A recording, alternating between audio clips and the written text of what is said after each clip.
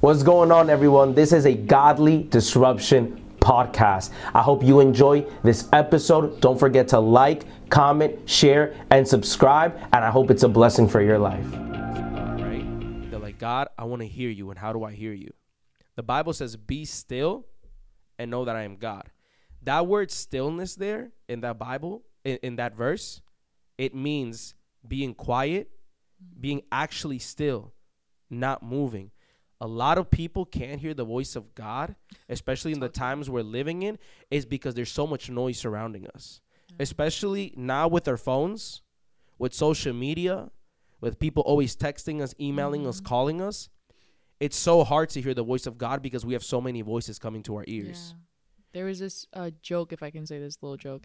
Someone was telling me, like, I guess they were praying for something specific, and like with their soon to be husband was like, God, like speak to us, like, and they were just praying, and her husband goes, if you would stop praying, you would be able to hear him. And I was like, oh wow. Like sometimes we're the ones just babbling our mouths to God, and we don't even then take the time after what we've prayed for to even hear and listen to what he has to say and the response to that prayer. It's true. Like a lot of people, we come to God with a list of, I want this, I need that. God, I need help with this. But we never stay still in God's presence. Or we stay still for 2 to 3 minutes and we think that's enough and then we leave. Like we're so impatient, and we live in a generation where our retention span is so low.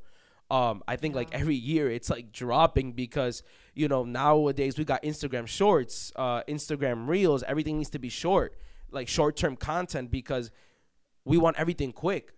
Instant gratification. I need it now. I want it now. When God is telling us, be still and know that I am God. There's moments in our lives where in the midst of chaos, in the midst of calamity, in the midst of everything seems like it's going bad, God wants stillness. Be still and know that he is God. Be still and you will hear his voice. How do you want to hear God's voice? When you have social media always on, when you got notification on your phones always on, when you got emails coming in the whole entire time, when you're always on the phone, when you're always just praying and never allowing God to speak to you. You know, the Bible says that many people, you know, they come to God with beautiful words, you know, but their heart is far from me. You know, even Jesus told disciples, like, don't pray like the Pharisees pray, that they just on repetition, repeating the same words and the same words. It's like, don't pray like that. God is telling us, yo, be still, be silent, you know, learn to trust in me, and I've been practicing that in my prayer life. After I'm done worshiping, after I'm done reading the word, or I just stay silent, still in my room, just quiet, waiting on him, you know, soaking in his presence. Yeah. Because sometimes we think that God's going to do something by how much we talk and how much we pray. God's all powerful. Yeah. You know, God looks at the heart. He just wants, and he looks at our faith. How are you going to continue? How much are you going to push, and how much are you going to believe? Yeah. Because in waiting, in waiting, God tests our faith. You know? Yeah. Because that's why when you're waiting in God's presence, he wants to see, like, yo, how long are you going to wait for me? How long are you going to stay here waiting for me? How should a Christian act with others who believe in a different God/religion? Right. Okay, cool. Yeah, I'm going to just say this with that question. It's like, we love everyone. If you got friends that are from different religions, like, those are your friends. Like, love on them. You know? Like, our beliefs should not separate us. You know? My only thing is this: stand by your truth. Never compromise. Exactly. Don't compromise. Like, I've had friends who were Muslims. I've had friends who were Buddhists. I've had friends who are actually atheists and don't believe in God, right? But I'm going to love them because I'm going to show Jesus through me, because I always say this: there's people that the only Bible they're ever going to read is yourself. How you act, how you reflect. Is Christ being reflected in you? I've been in rooms and in places where people are like, there's something different about you. Are you a Christian? Why?